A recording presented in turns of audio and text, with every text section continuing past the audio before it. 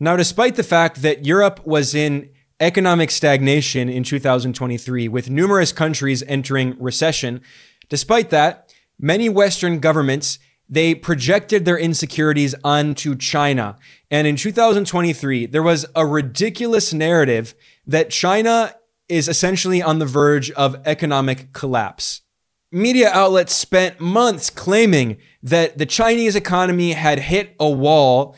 Hawkish Western think tanks claimed that China is in crisis, and a popular term in 2023 was the so-called Japanification of China, the claim that it's going to enter a period of prolonged economic stagnation like Japan has since the 1980s. The ridiculous geopolitical analyst Peter Zeihan went viral in 2023, absurdly claiming that this is China's last decade, and in a few years, China is going to collapse completely. Now, what's funny is at the same time, the IMF quietly upgraded its economic forecasts for China and acknowledged that GDP growth in 2023 was a very healthy 5.6% growth in the year. Now, most Western countries, they would kill for that kind of economic growth, and they do kill for that kind of economic growth with wars of, expansion, imperial wars. But the point is that China's economy actually had an okay year in 2023. It certainly wasn't the best year, and there are economic problems in China, but they are very severely exaggerated. What's really happening is that China is changing its economic model. Previously, since the reform and opening up began in 1978, China was trying to increase the productive forces in the country as much as possible and have very quick GDP growth in all sectors, and especially in infrastructure development. And one of the fastest ways to grow an economy is massive investments in building infrastructure, in housing, in railroads, in roads, in bridges.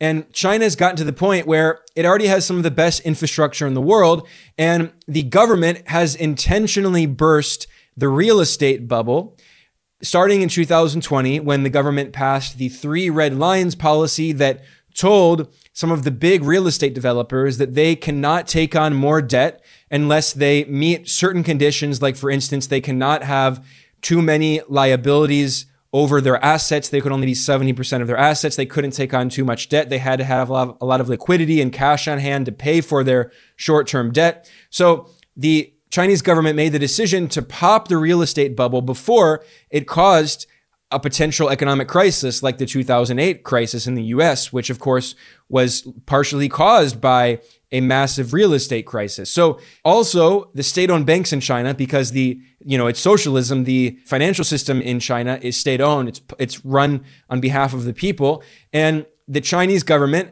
stopped lending largely to real estate developers and instead is moving its investment into industry and especially the high-tech sector. So the Chinese economy is not collapsing. This was an intentional decision by the government not to bail out large real estate developers like Evergrande. And the Western media in 2023 had all of these articles about Evergrande, which was one of the largest real estate developers in China.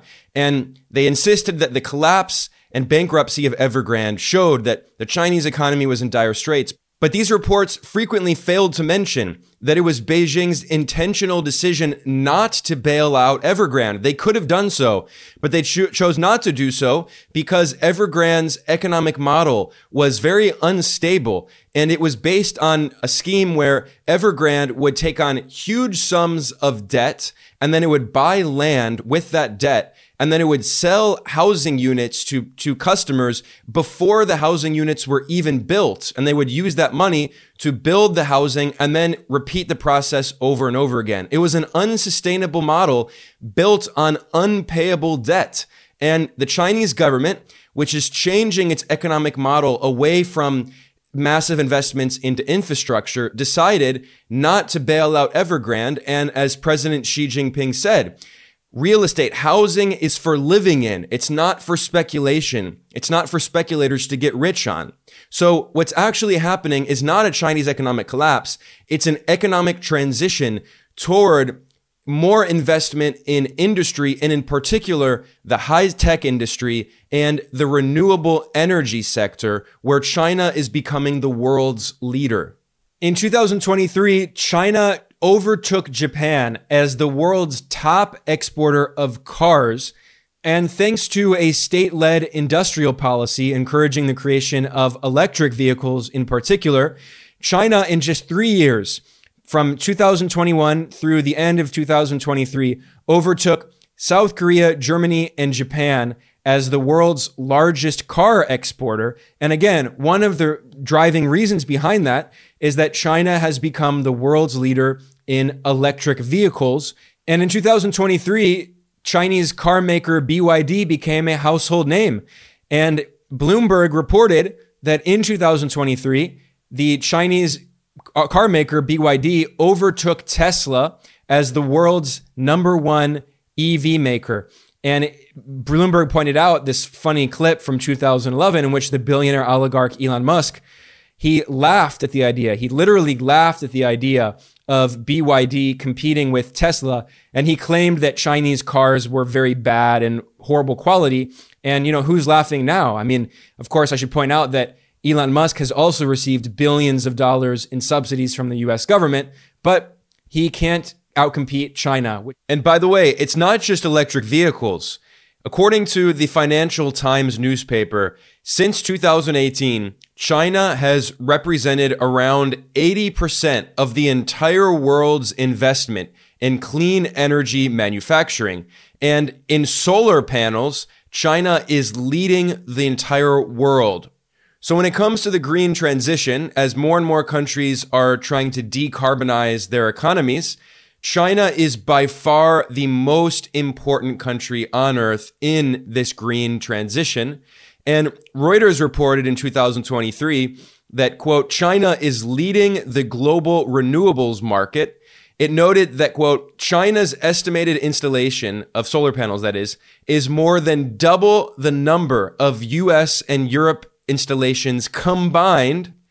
And it added that China will have more than 80% of the world's solar manufacturing capacity through 2026 and will be capable of satisfying annual global demand for much of the next decade.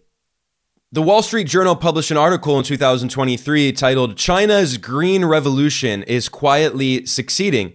It noted that as of 2023, non-fossil fuel generating energy capacity reached over half of the entire nation's total power mix for the first time, and 80% of new power capacity added in 2023 in China came from renewable sources.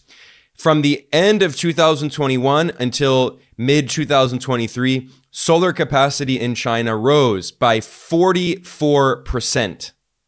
And in addition to the massive installation of solar panels, there has also been huge investment in wind turbines in China. However, what was really funny about this article is that the Wall Street Journal complained that foreign investors cannot profit on China's green revolution because this is being done through state-led development and state-led investment. The Wall Street Journal wrote, China's immense renewable build-out is good news for the planet, but so far it has proven tougher to make money from Chinese renewable stocks. The transformation is impressive, but for investors, the best play might be to stand by and watch the show. So this is a clear admission that China's socialist model is the reason that it's able to engage in such an incredible transformation toward green energy. It's not the free market and private capital that is driving this transition. And this is one of the most significant reasons why the United States is waging a tech war, an economic war, a new Cold War on China. This is why the US government has imposed so many sanctions targeting China's tech sector, because the US actually doesn't want to compete. Washington loves to talk about competition, but in reality, China is competing too well on the international stage. So that's why Washington is waging a tech war on China. In 2023, the Biden administration imposed numerous sanctions and acts of economic war against China. And many foreign policy elites and economic officials in Washington have acknowledged that the US is waging a tech war. They've used that language, a technology war.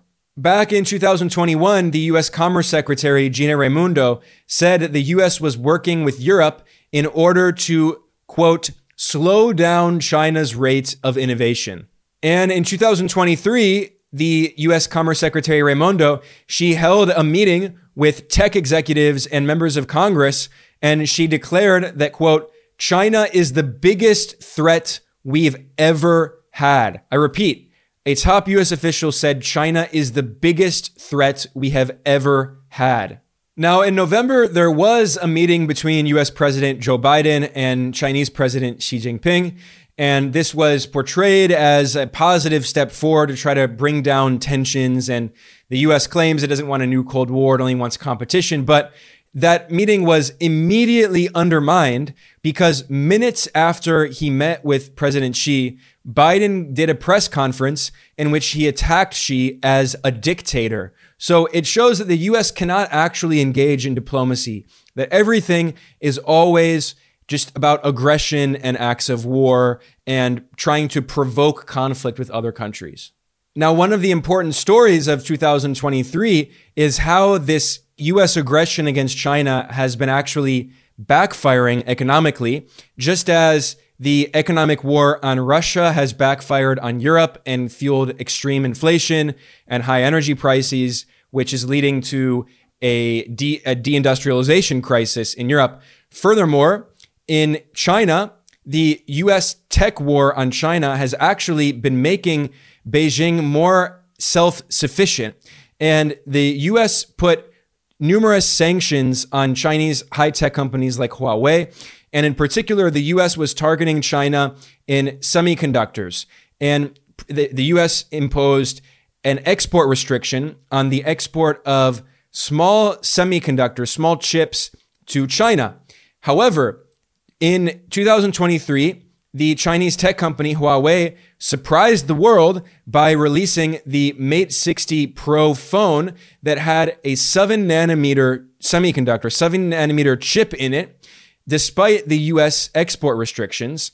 And these chips were made by SMIC, which is a partially state-owned chip company called the Semiconductor Manufacturing International Corporation. So as much as the US attacks China economically, it's actually, yes, in the short term, it does cause some economic damage to China, but in the medium term, not even the long term, in the medium term, it makes China more economically sovereign and independent. So it doesn't even need to rely on the US and Western corporations.